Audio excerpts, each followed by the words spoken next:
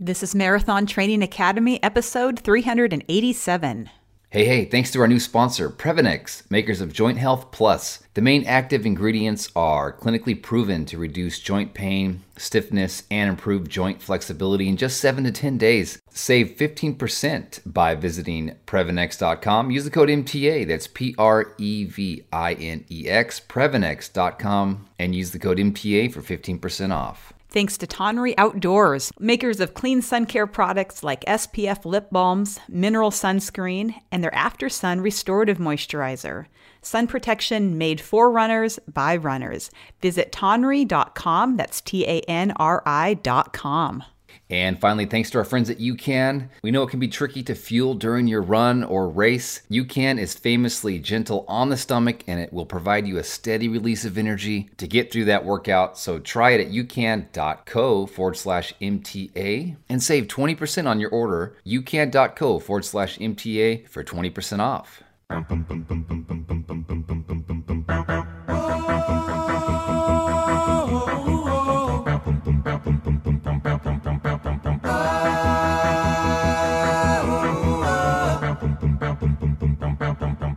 Welcome to the Marathon Training Academy podcast, where we inspire and motivate you to run a marathon and change your life. I'm Trevor. And I'm Angie. In this episode, we take you along with us to France as we recap the beautiful and rugged Marathon du Mont Blanc in Chamonix, France. And of course, to get all of our back podcast episodes, training plans, and more, check out Academy membership. Find out how to join when you visit marathontrainingacademy.com. So we are in Hungary currently. I did a relay race with a podcast listener, an Academy member named Chris. We'll tell you about that in the next episode, but we're having a great time here in Central Europe, even though it has been a bit hot. Yes.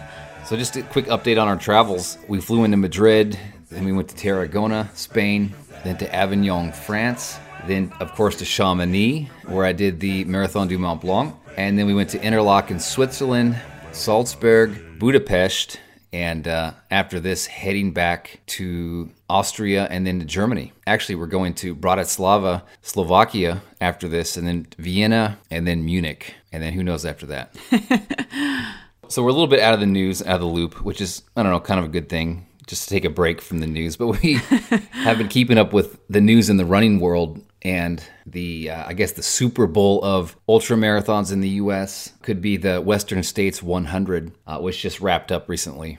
That's right. And the male winner from that was Adam Peterman. He's age 26. He's from Missoula, Montana, and he finished in 15 hours, 13 minutes, and 47 seconds. And what made that really amazing was that this was his debut 100-miler.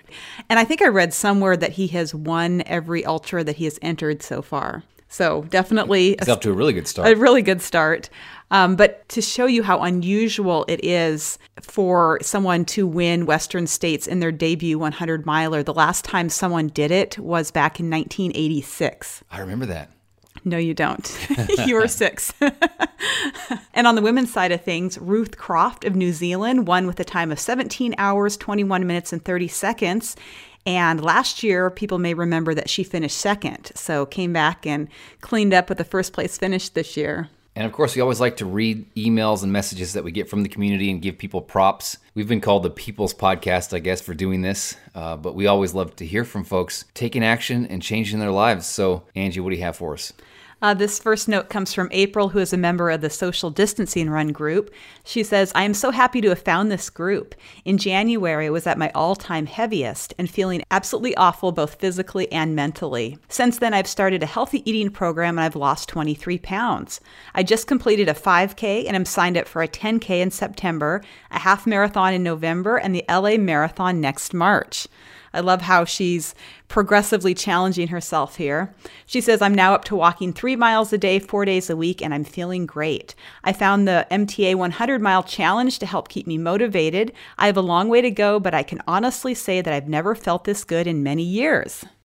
This note comes from Sarah. She says, about 6 years ago, I began running as part of a total lifestyle change that led to a 70-pound weight loss, and it completely altered the way I viewed food and fitness for the better. I fell in love with running, completed a few half marathons, and then COVID hit.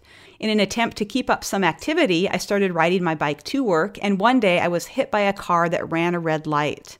I got very lucky, but recovery was still incredibly tough and took a huge toll on my mental health. About a year ago, my partner introduced me to CrossFit. After realizing that my days of fitness and my ability to be active were not behind me due to injury, I took up running again 12 weeks ago. I finished my 5K plan and signed up for my first race in July with a 10K on the schedule and my sights on a half marathon in December.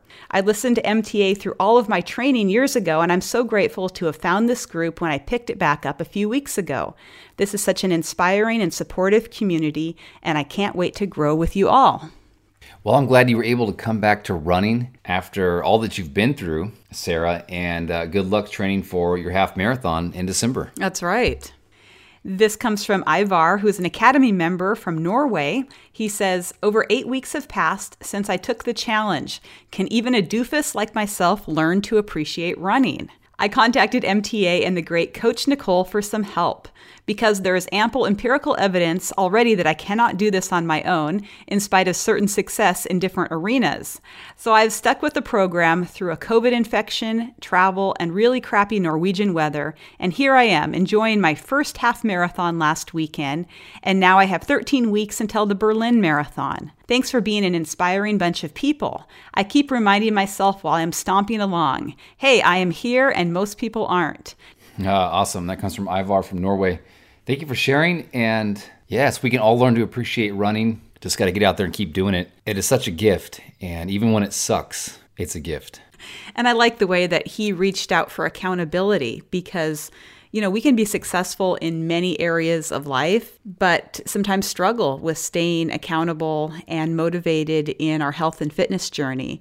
And so I like the fact that he knows that about himself, and he is working with Coach Nicole to see him successfully to the Berlin Marathon. Yeah, that's right. We have 13 coaches on our team. Also, he mentioned Nicole. She's the head coach on the team and does free consultations if you want to look into it and see what working with the coach can do for you. We can set you up with a free call with Nicole, and she can explain how the program works. And we love to get you well on your way to accomplishing your running goals. That's right.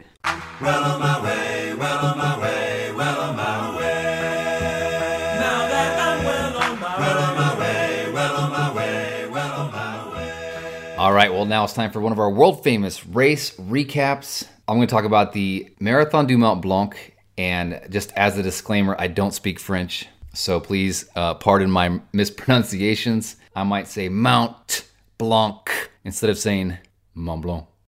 Angie, you don't speak French either. I do not. I love how, though, they get almost done with a word and they decide, I'm just not going to say the rest of the word. But sometimes they're added on to the next word in a phrase. Yes. I've done a little bit of French on Duolingo, and just for some basic phrases. Yeah. And so, it's very interesting how each language has its own intricacies. So I wanted to do the Marathon du Mont Blanc ever since I heard of the Tour du Mont Blanc, which is a 170-kilometer trail that circles the mountain. Of course, Mount Blanc is the highest mountain in the Alps, rising up to 4,807 meters or 15,774 feet. So this trail that goes around the whole mountain, it journeys through France, Italy, and Switzerland. Most people do it counterclockwise, and it takes between 7 to 10 days. It really is just an epic hike, and I love to hike. So someday I want to do the entire Tour du Mont Blanc. And there are some amazing refuges you can stay in to break up the days.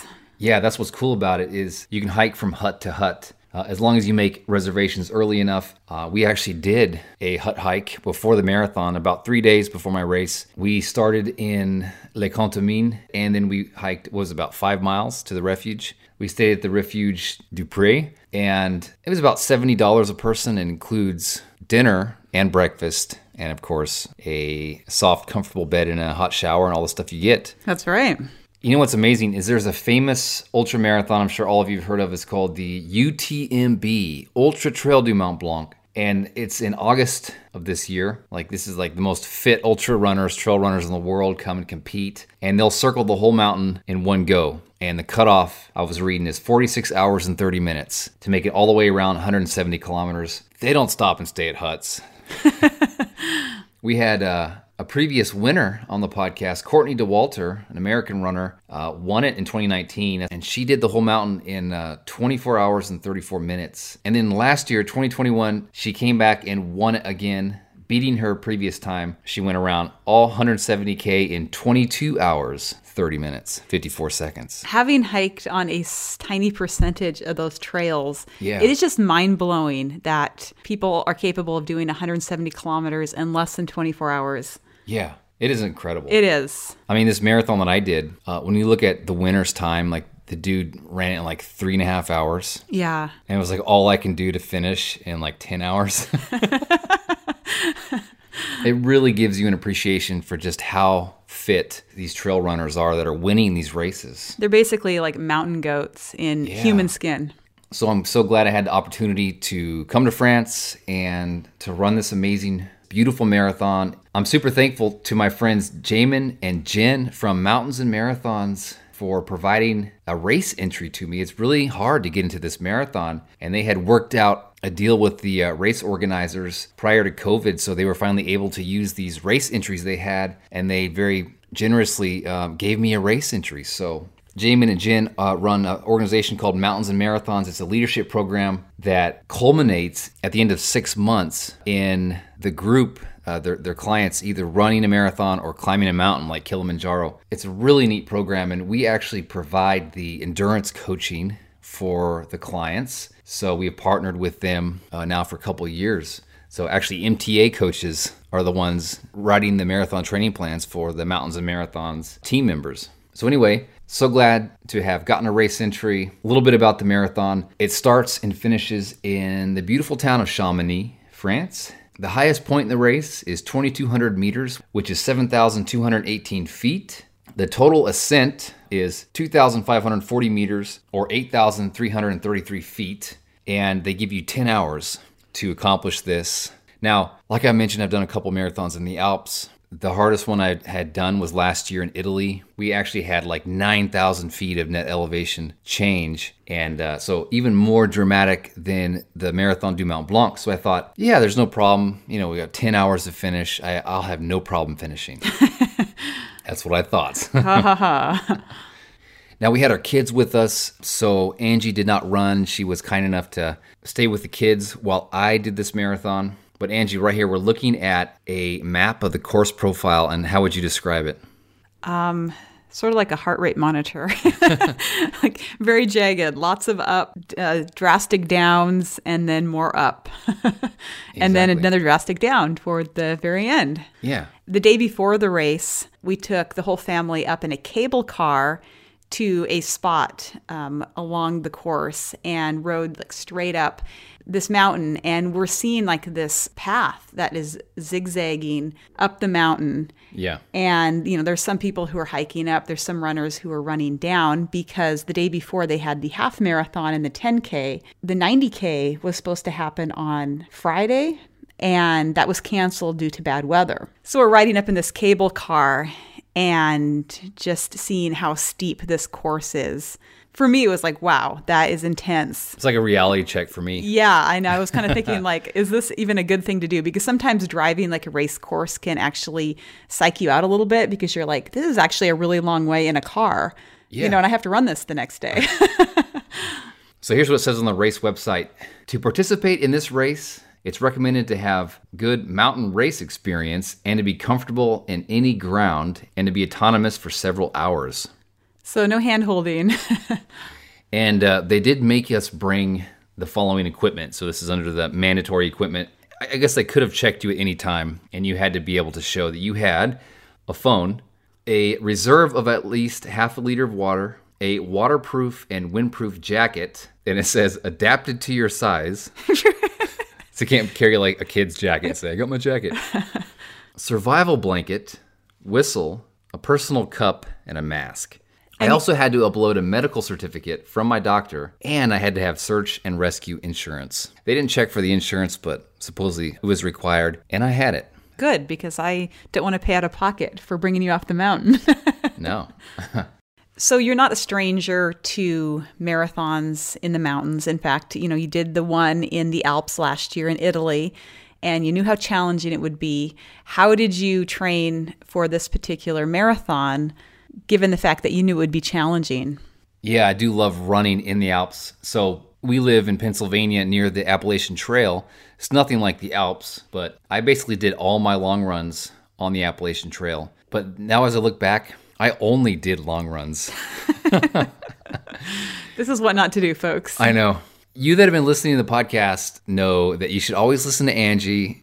She's a running coach. She's done 68 marathons, and she trains like you're supposed to train. Me, I am just a humble podcaster and a lazy bastard. So I basically only did long runs. I call it my long run only plan. So I can see people emailing us for your long run only training plan. Basically, you take the trail marathon plan from the academy and you ignore every day except the long run day. That's how you do it. Well, I've known people who have ignored all the long runs. So I would say at least getting the long runs in is admirable. And I do remember I did one lower body strength training day.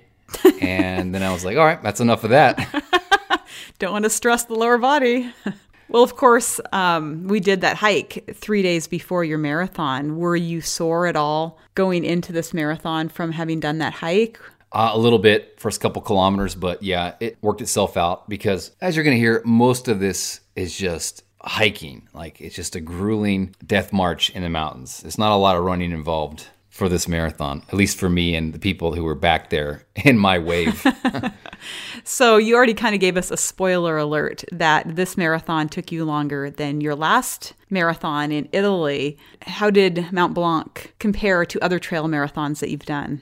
I would say that this marathon has been the hardest so far. It was harder than my marathon in Italy, which was the hardest up to that point. And I think the reason why is because of the heat. It was just warm and we were exposed to the sun and the heat just really took its toll. As you're going to hear from the sound bites I'm going to play.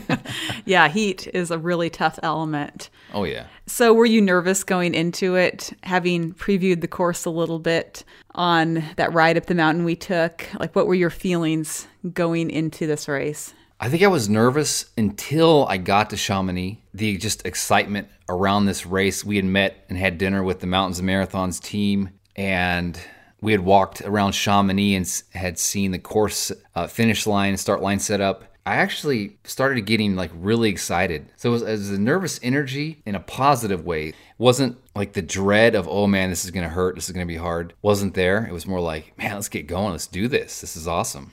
Yeah, as we walked around Chamonix, it was exciting, kind of inspiring because you see runners everywhere and hikers, and it's just like part of the culture. Like people are out there challenging themselves, doing hard things, and so it kind of feels like, yeah, that's what we should all be doing. In fact, I kind of felt a little bit left out. I'm like, oh man, I have to stay back with the kids. I know. So what kind of equipment did you bring? Well, besides the mandatory equipment, I brought a new hydration vest. I found at REI. It's a 1.5 liter, a little smaller than I like, but worked well. I do like to wear compression socks. I feel like they preserve my legs. I have a pair of Path Project shorts with the base layer. Man, they are my favorite shorts. Do they help prevent chafing in uncomfortable places? Yeah, they're really good. And the pockets are good and the stuff doesn't bounce around. Made by Path Project.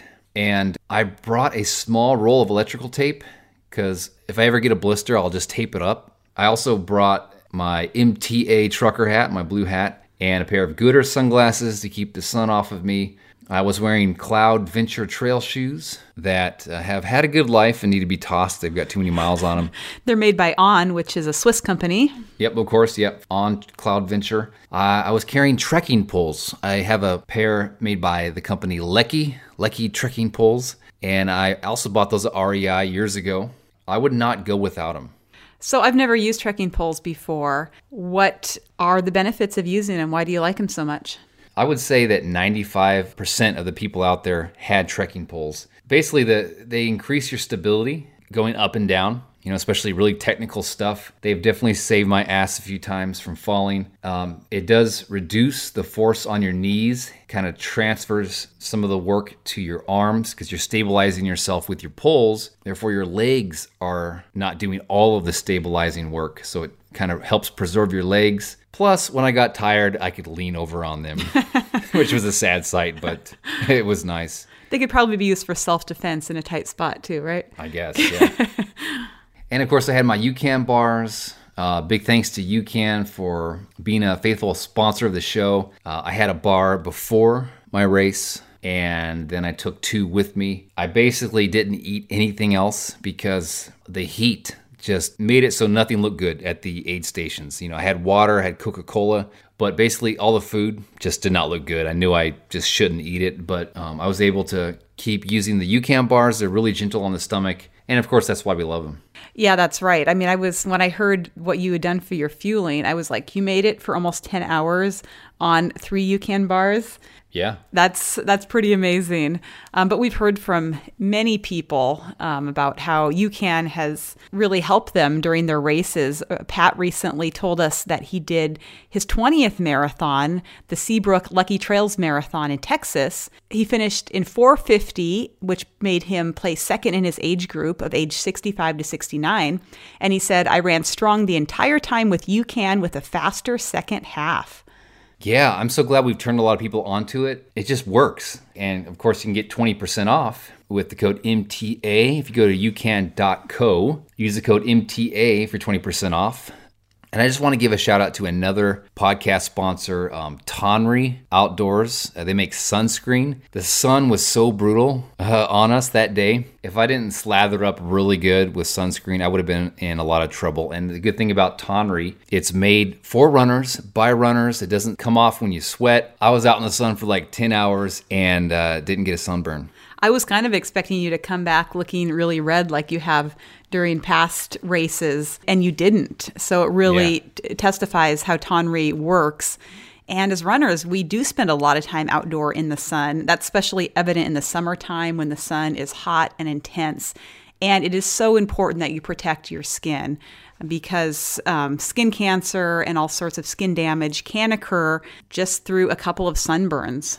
Yeah, I wouldn't think of doing a race in the summer or a trail marathon or something at elevation without sunscreen. And like I said, Tonry is made for runners by runners. Check them out at Tonry. That's Tanri, Tonry.com. All right, morning of the Mount Blanc Marathon. Looks like we're going to have good weather, but it's just beautiful here in Chamonix. You can see Mount Blanc, snow covered, see the glacier. Of course, lots of runners walking toward the starting line. Les règles du jeu, elles sont simples. Vous avez un temps max de 10 heures pour franchir la ligne d'arrivée ici même et avaler les 42 km et les 2500 mètres de dénivelé. The rules are simple. You have 10 hours to complete the course of 42 kilometers and 2,500 meters of vertical. Bonne course à tous. Enjoy the race, everybody. Not so bad. So take us to race morning and describe it for us. What was your process that you went through? My wave didn't start till 8 a.m. And as I got close to the starting area, there was just great energy. And the race organizers did a good job of pumping everybody up. And they were making announcements in French, and then someone would translate into English, which was really nice. Okay, and here's something, Angie, that you would have noticed. There was like 5 toilets for like 2,000 people. That totally blows my mind. And you said along the course that you didn't see any porta pots either. No, I don't remember any. I'm like, what do people do? I don't know. Like go in their pants? I don't know. I've done a handful of these marathons now in the Alps, and you just don't see like a bank of porta pots like you would in a race in the States. As you can imagine, with only 5, those things were hammered, man. Oh, my goodness. Yeah, this is a tip if you are doing a race in Europe or often, many places that don't have adequate porta pots for a race. Bring your own toilet paper because often if you get a porta pot, they will not have toilet paper. It's a good tip. Bring what you need to take care of business. That's right. For these trail runs. Like the race website says, you have to be autonomous for several hours. Okay.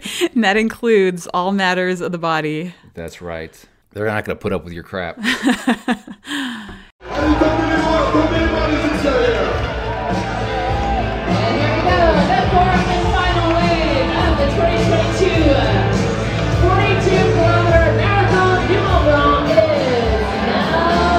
So you said the energy at the starting line was really awesome.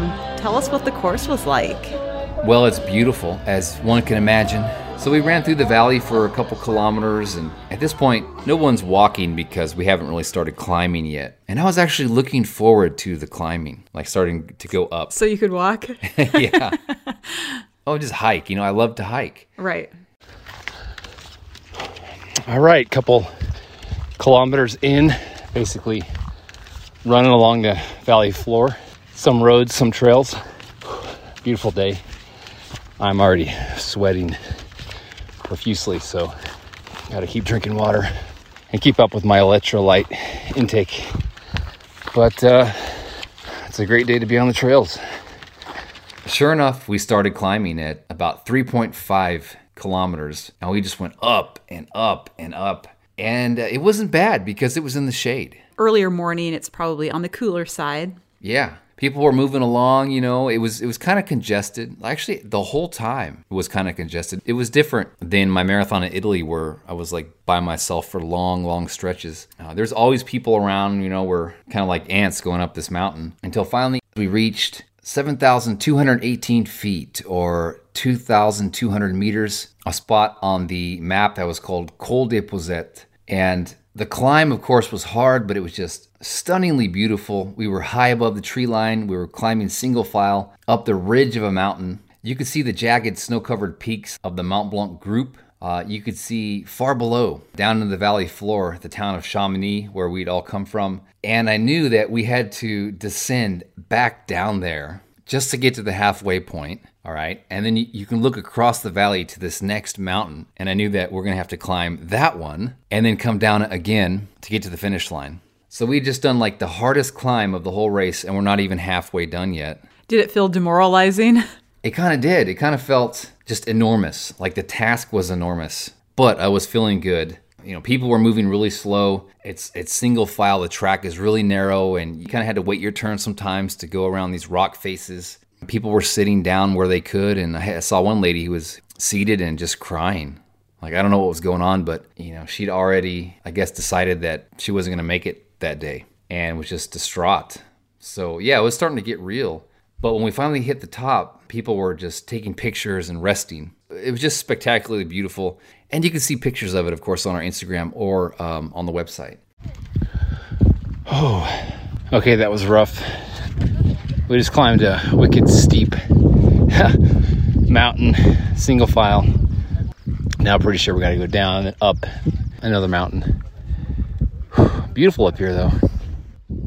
So at what point did you hit the first aid station or checkpoint? Yeah, so I hit that at about 13.5 kilometers, and I beat the first cutoff. I think there was 2 hours and 45 minutes is what you had to make it to that one, and so I was doing pretty good. I rolled through there with an hour to spare. So you're feeling at that point like, yeah, I got this. It's going to be a cinch.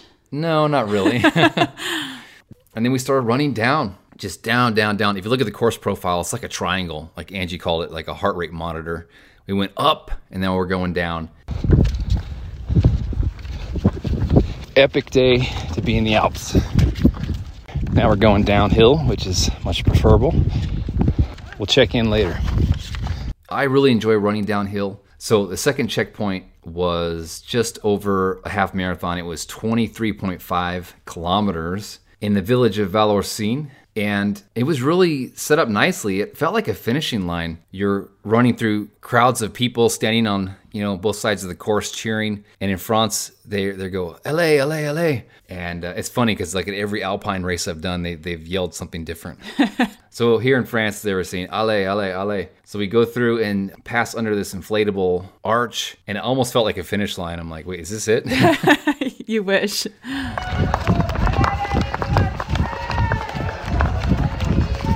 All right, rolled through the halfway point, through this little village.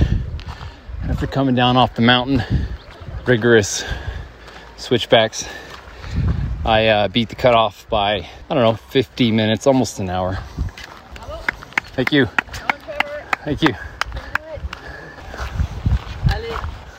Now we're going across the pasture, and then we're gonna go straight up the mountain again. This will be the ultimate test. Feeling good though. Check in with you later. And it was after this that we went along the valley floor, and there was no escape from the sun, no more trees to run through. So everyone really started slowing down. I walked large portions of this, and it was interesting because to cross the road, they set up a temporary pedestrian overpass. Wow, that's interesting. The scaffolding you had to climb up. It almost felt like a Spartan race. So once we crossed over the valley, then we're going to go up the other mountain. At this point, the race gets grueling because there's no more shade. That side of the mountain is just exposed to the sun. It's not that it was that hot. It probably was in the 70s. But with the constant climbing and no wind, it just got really hot. And when you're at that altitude, there's something about the air being thinner, and it feels like the sun is a lot more intense. At least that's my experience. So this is probably the toughest climb that I've ever dealt with in a marathon. It was just really hard to will my body forward. Like at this point, everyone's walking, Were you like questioning your life choices? I was. It was like at this point, I'm like, what am I doing out here? Why do I even do this? I obviously struggle through the whole thing. You got to get through that negative space in your head at every marathon, right? Right, exactly. And even at half marathons. But runners were sitting down. There'd be a spot of shade, like with one tree, and runners were sitting down and taking breaks in the shade. I held off for quite a while doing that because, Angie, I know out of principle you would never do that. But I did find myself maybe like 3 times during this race, like having a quick sit on a rock in the shade. But sometimes, just to catch my breath and rest from like the constant climbing, I would just lean over on my trekking poles. Okay, that was miserable, I'm not gonna lie. We just went up this mountain for the last hour. Merciless. Up. Not a lot of shade in the sun. It's really taking its toll. I feel like I need to stick my head in a bucket of ice water or a cold creek somewhere. That was a total grind. That really sucked. That was one of those sections where I'm like, why am I doing this? There were tons of people sitting down. I admit I sat down for like 30 seconds. It felt good. But I got to keep moving. So, catch you later.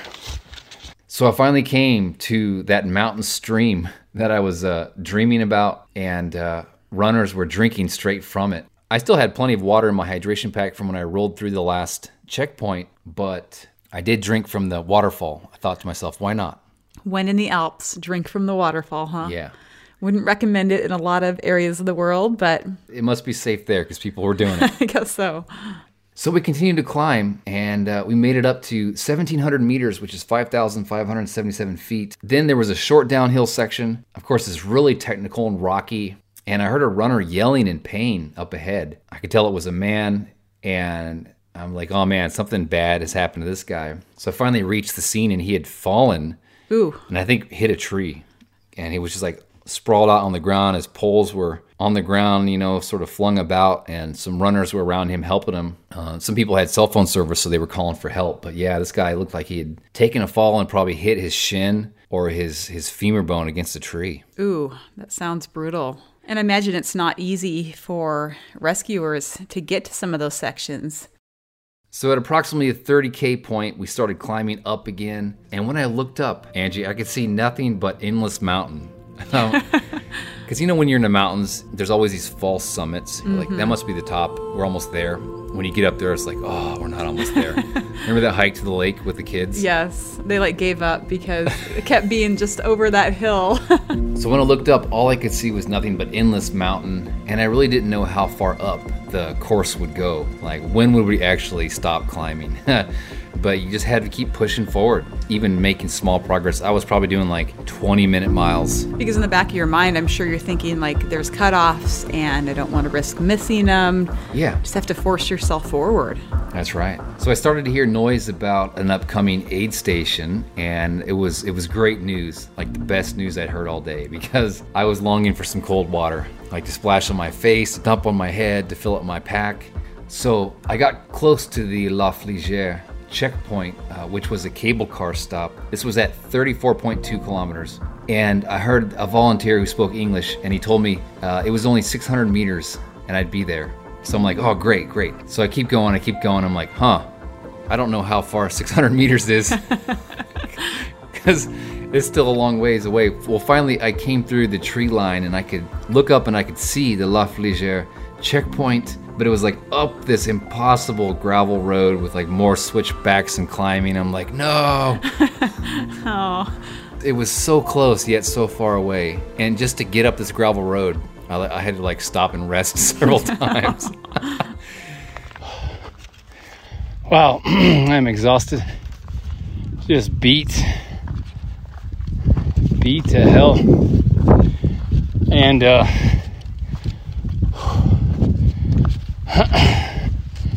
600 meters to the last checkpoint in aid station.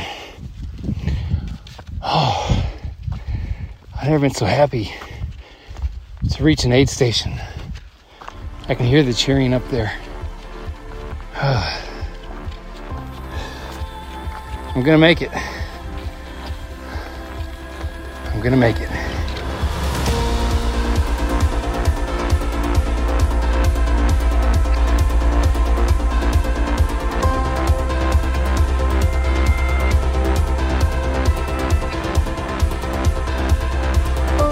I'm so thankful for the volunteers at these checkpoints, and when I finally made it up there, across the little timing mat, there was a French guy who was taking a sponge, dumping it in a bucket of cold water, and just like sponging water on your head and on your face. Oh, nice. It felt so good. Yeah, that sounds perfect. All right, that aid station was so refreshing. Cold water, cold electrolyte drink, Coca-Cola, and sat down in the shade, talked to some British guys. I said, how far we got left? He said, you're at the 36.4K mark, and it's just all downhill now, back to Chamonix. And then one guy was from Scotland, and he said, keep cracking on. So that's what I'm gonna do. Almost fell right there. All right. I'm gonna keep cracking on.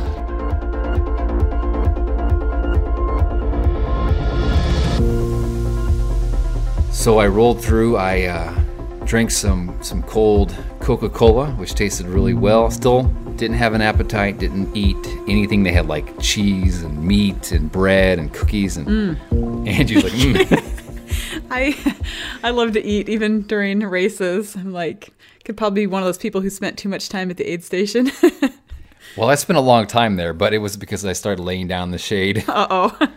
Which a lot of people were doing. So like I said, thankfully the 4 miles were mostly downhill and I was able to run much of it. And I was just overtaking runner after runner. I do enjoy running downhill. We were still on the single track trail, so there wasn't a whole lot of room to pass, and sometimes you get stuck behind a group of people that were going slow. But most of the time, though, runners would move to the side as they heard me come from behind. Sometimes I'd have to say, excusez-moi, which is just about all the French I know. So I'm going down the trail at what feels like a pretty good clip. Like, I'm sure if I watched the replay, like I'd be like, wow, this is really slow and boring. But I felt like I was moving really fast. I was passing everybody pretty much because I started kind of getting close to the cutoff and getting a little nervous that I wasn't going to make it. Once you get to town, you actually, there's like a little loop that you have to do. You get really close to the finishing line, you can hear all the excitement, and then they send you out around this block and then back. So I did walk a little bit. But once I saw the finish line, I started running, crossed that thing in 9 hours, 47 minutes, and 33 seconds. Beat the 10-hour cutoff. Oh, yeah. Jen from Mountains and Marathons was there to greet me. I probably looked like death. I just shuffled on through to the post-race sort of drink area where they had cold water, and I just sat down on a bench and didn't move for maybe like 15 minutes. I thought you were going to say that you got a cold beer and then sat down and didn't move. Well, the line was too long for that, so... You're even too tired to stand in line, huh? All right, I made it with about 11 minutes to spare before the cutoff. So I'm feeling good. Looking at the clock, runners that are out there have less than 4 minutes. It's getting down to the wire. I was curious to see like who would squeak in under 10 hours because where I was seated at, you could see the countdown clock and the finish line. But really what happened was after 10 hours had passed, people were still coming through and they were still giving them medals. So they may not have gotten official finish time, but they still got a medal? No, I think they got a finish time. I think the organizers just sort of were gracious about it. And I did hear a story later that the last finisher was a guy in his 70s. And basically the people who were cleaning up the course and taking down the course markers sort of walked with this guy and, motivated him to get across the finish line. He was the last guy. Oh, wow. So after you watched those final few finishers come in, did you eat or drink anything special for a post-race celebration? They were having a pizza party at the Mountains and Marathons house that they rented. So went back up there and met with all the folks from that team. Got to hear how it went for everybody. There were 2 or 3 people who had done that as their first marathon. That's phenomenal. I know. When I was sitting in the finish area, one of the Mountains and Marathons people, a guy named Jeff, came through. He finished after I did, and he sat down and we chatted. And he's like, "Man," he says, "I've done 50 milers. I forget how many marathons he said. He's done a lot of marathons." He's like, "This shouldn't be called a marathon. This doesn't even resemble a marathon. This is like an ultra marathon." Yeah. So I'm so happy I did the Marathon du Mont Blanc, and I highly recommend it if you can get into it. My motto is, do some epic stuff. That's right. And the final thing I want to do is play a soundbite with Jamin from Mountains and Marathon. Jamin is a guy who really is pursuing a life of adventure. He does epic stuff, and I'll play that for you in a second. First, I'd like to thank our sponsor, the Boulder-thon in Boulder, Colorado. Of course, we're talking about a marathon in France today, but if you can't make it to France, you should go to Colorado. Boulder is an extremely beautiful area, and you can join the Boulder community, which is one of the greatest health meccas in the U.S. They have a marathon, half marathon, 10K, and kids run, and it happens this year on October 9th, 2022. And you can get $20 off the marathon or half marathon registration if you use the code MTA20. Yeah, it finishes right in downtown Boulder, Colorado, a really cool place. Check them out at boulderthon.org. That's Boulder and then Thon, boulderthon.org to jump into the October 9th event. Full marathon, half marathon, 10K, and kids run. Boulderthon.org. Use the code MTA20 for 20% off.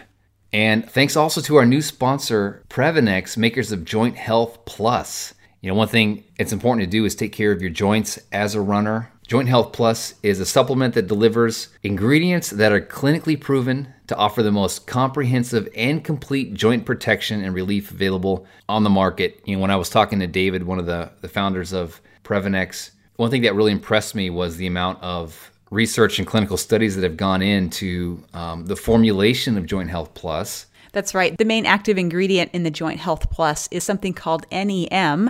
It's clinically proven to reduce joint pain, joint stiffness, and improve joint flexibility in 7 to 10 days. And it's clinically proven to protect joint cartilage from breakdown during exercise.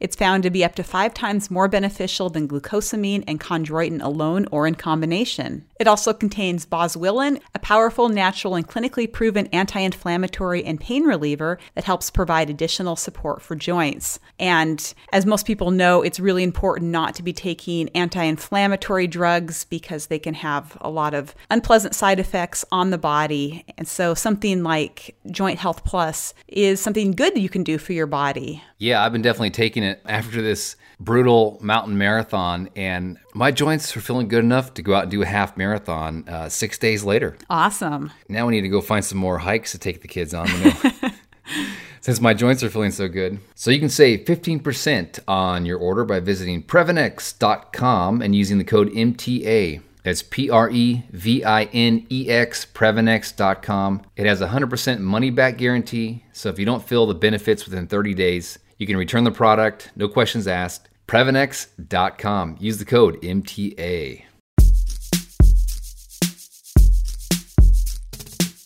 Hey, I'm here with Jamin Heppel, one of the leaders of Mountains and Marathons. Jamin, you got a really cool story, so maybe let's go back to the beginning and what gave you the idea to do something like this, to have a leadership program and to center it around mountains and marathons? Yeah, Trevor. So the foundation of Mountains and Marathons, it actually stemmed from a really challenging point in time in my life. back in 2016, I was in deep burnout. And at that stage, I was running 3 independent leadership development companies back home in Australia and kind of doing 16-hour days, 6 days a week, and just really not taking care of myself. And, I was in my mid-20s at the time, and I knew that athletics having been such a big part of my upbringing, I, at the moment, am not discovering what I'm physically capable of.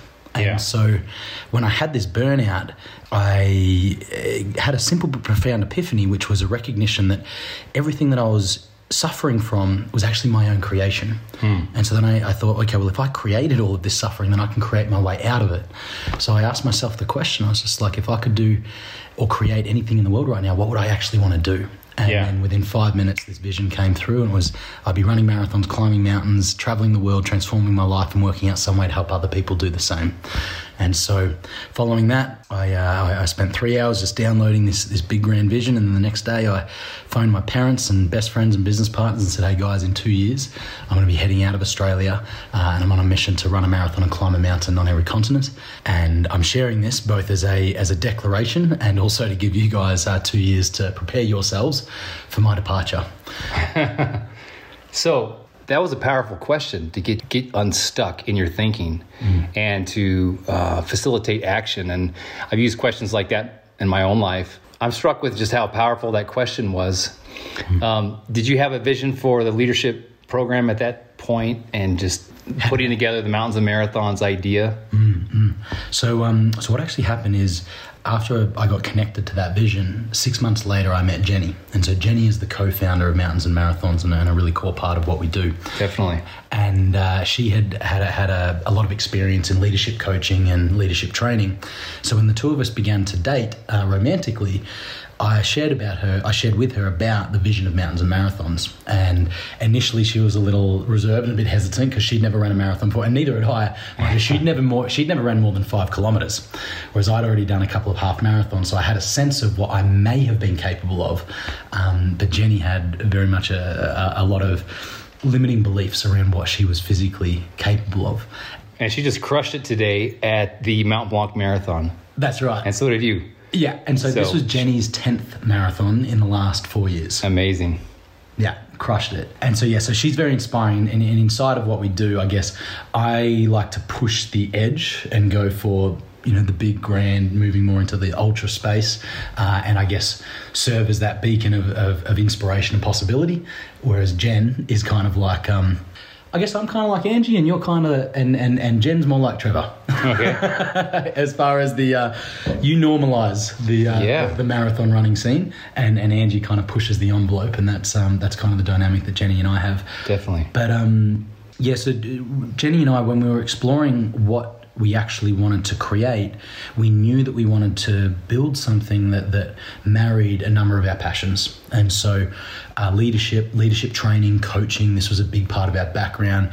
And then also this really strong hunger for adventure and testing, in my case, testing physical boundaries and discovering what we're truly capable of. And so when we kind of pulled out the butcher's paper and stuck it on the wall and said, okay, what do we want to build here?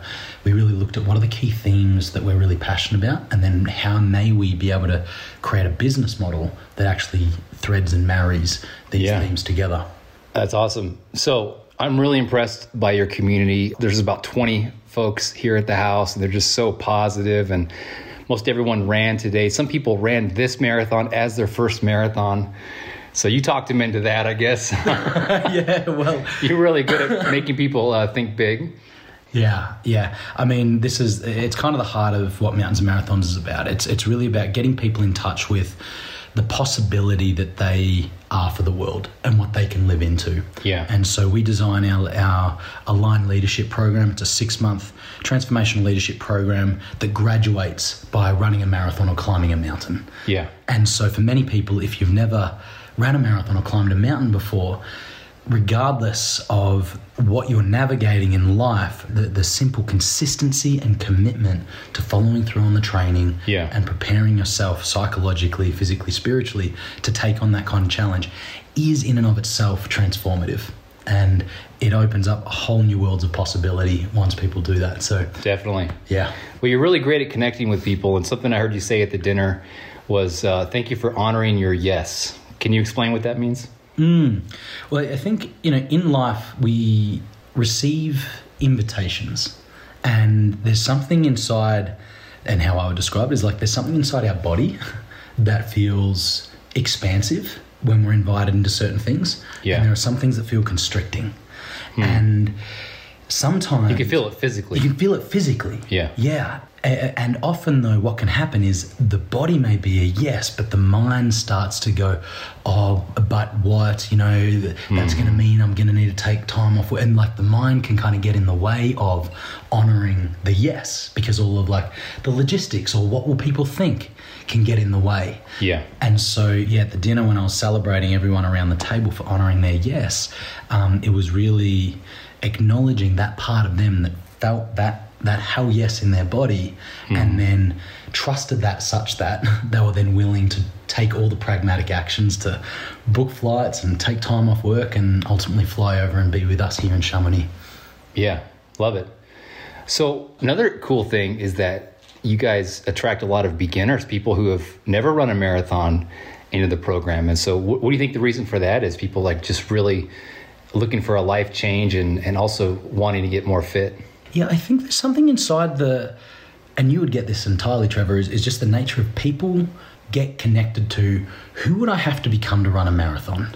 Sure. And so that, for many people it can activate all kinds of fear and uncertainty. But there is a kind of an inner knowingness of like the person who runs a marathon is not who I am now.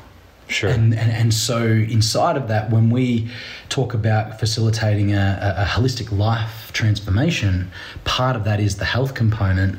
Part is relationships, part is work-related, part is finance, part is spiritual. We integrate all of these key life themes into the Aligned Leadership curriculum.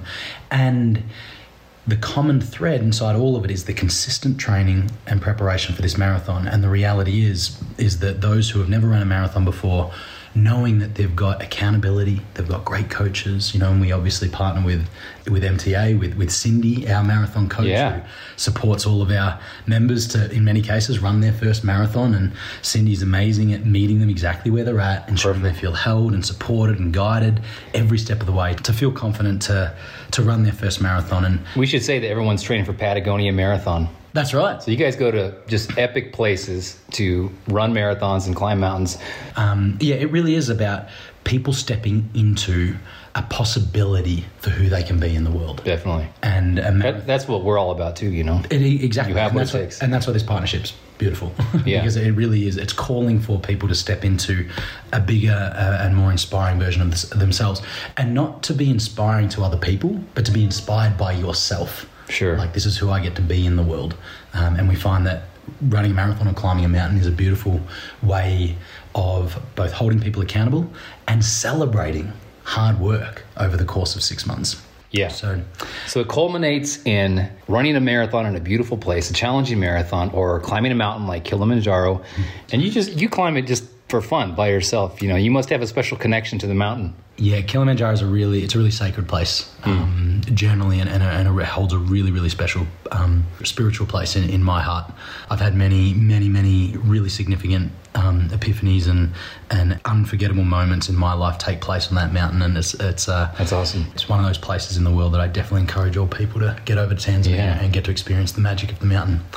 How long does it take to go up it? 7 days is recommended. And the primary reason for that is it's not so much about how far it is. It's more to do with navigating the elevation. Yeah. Because when you get up into the altitude, it's really important for the body to acclimatize. Yeah. So, and naturally, the more time you spend on the mountain acclimatizing, it increases the likelihood of being able to get to the top. And how tall is it? Kilimanjaro, I'll do it in meters and feet. So in meters, it's 5,895 meters, which is 19,000 feet. Nice. So it's fairly up there. Yeah. And it's just an absolutely wild adventure, and it threads in such rich culture from the local people who are the porters on the mountain, who support in really meaningful ways to ensure that everyone who steps foot on the mountain is given both the best safety as well as the greatest chance of getting to the top. That's awesome. Okay, so one more question. How would you define living aligned, kind of in a nutshell? So the core of living aligned is really about honoring and living congruent with our truth. It's an invitation for people to really get connected to what do they really know is true for them. And that can be really confronting. Let's say if you really feel into it, maybe my current career is misaligned. Maybe my current relationship is misaligned. Maybe the way in which I'm showing up in my faith or religion is not congruent with who I'm committed to being. And so really living aligned, it's an invitation to listen into where am I currently living deeply congruent with my truth and where am I not? Which kind of goes back to your story. You weren't living aligned when you were burned out, but you guys have found the core of what lights you up, what fires you up. I'm really impressed with what you guys have built and the community. The people are so awesome that are at this retreat. It's been an honor for us to provide the run coaching for the various programs. And so what's the next one coming up if people want to find out more about the leadership program, and where can we send them? Nice, thanks, Trevor. So our next program is the Mount Everest Base Camp Aligned Leadership Program. Wow, it's going to be centered in Nepal. So the nice. It's going to be epic. We did this one back in 2019, and so we learnt a lot. Go big or go home. Man. Yeah, that's right, exactly. And so so we learned it was extraordinary. We learned a lot from that first experience, and so we're very excited to be getting back to Nepal as a graduate retreat. And so as far as dates go, it kicks off in October, and then the climb is a 10-day retreat, and that happens in March next year. All right, where can we send them if they want to sign up or learn more? Cool. If they just go to www.mountainsandmarathons.world, there'll be a link to check out the Everest Base Camp Aligned Leadership Program. Perfect. Great talking to you, Jamin. Great to meet you in person. Thank you so much for hooking me up with a race entry to the Mount Blanc Marathon. I wasn't thanking you out there today so much at some points when the course was kicking my ass, but we're done and we're seated in our right minds, and we've just had some great pizza. So now I really appreciate it. So keep up the great work, dude. So good. Thank you, Trevor. It's been an absolute pleasure, and it's wonderful to connect in person.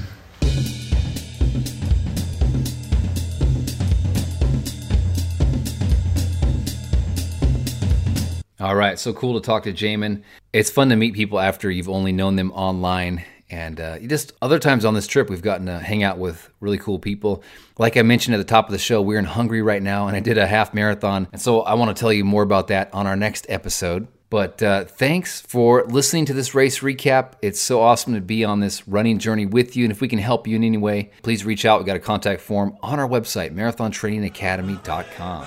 And of course, always remember, you have what it takes to run a marathon and change your life. Well on my way, well on my way.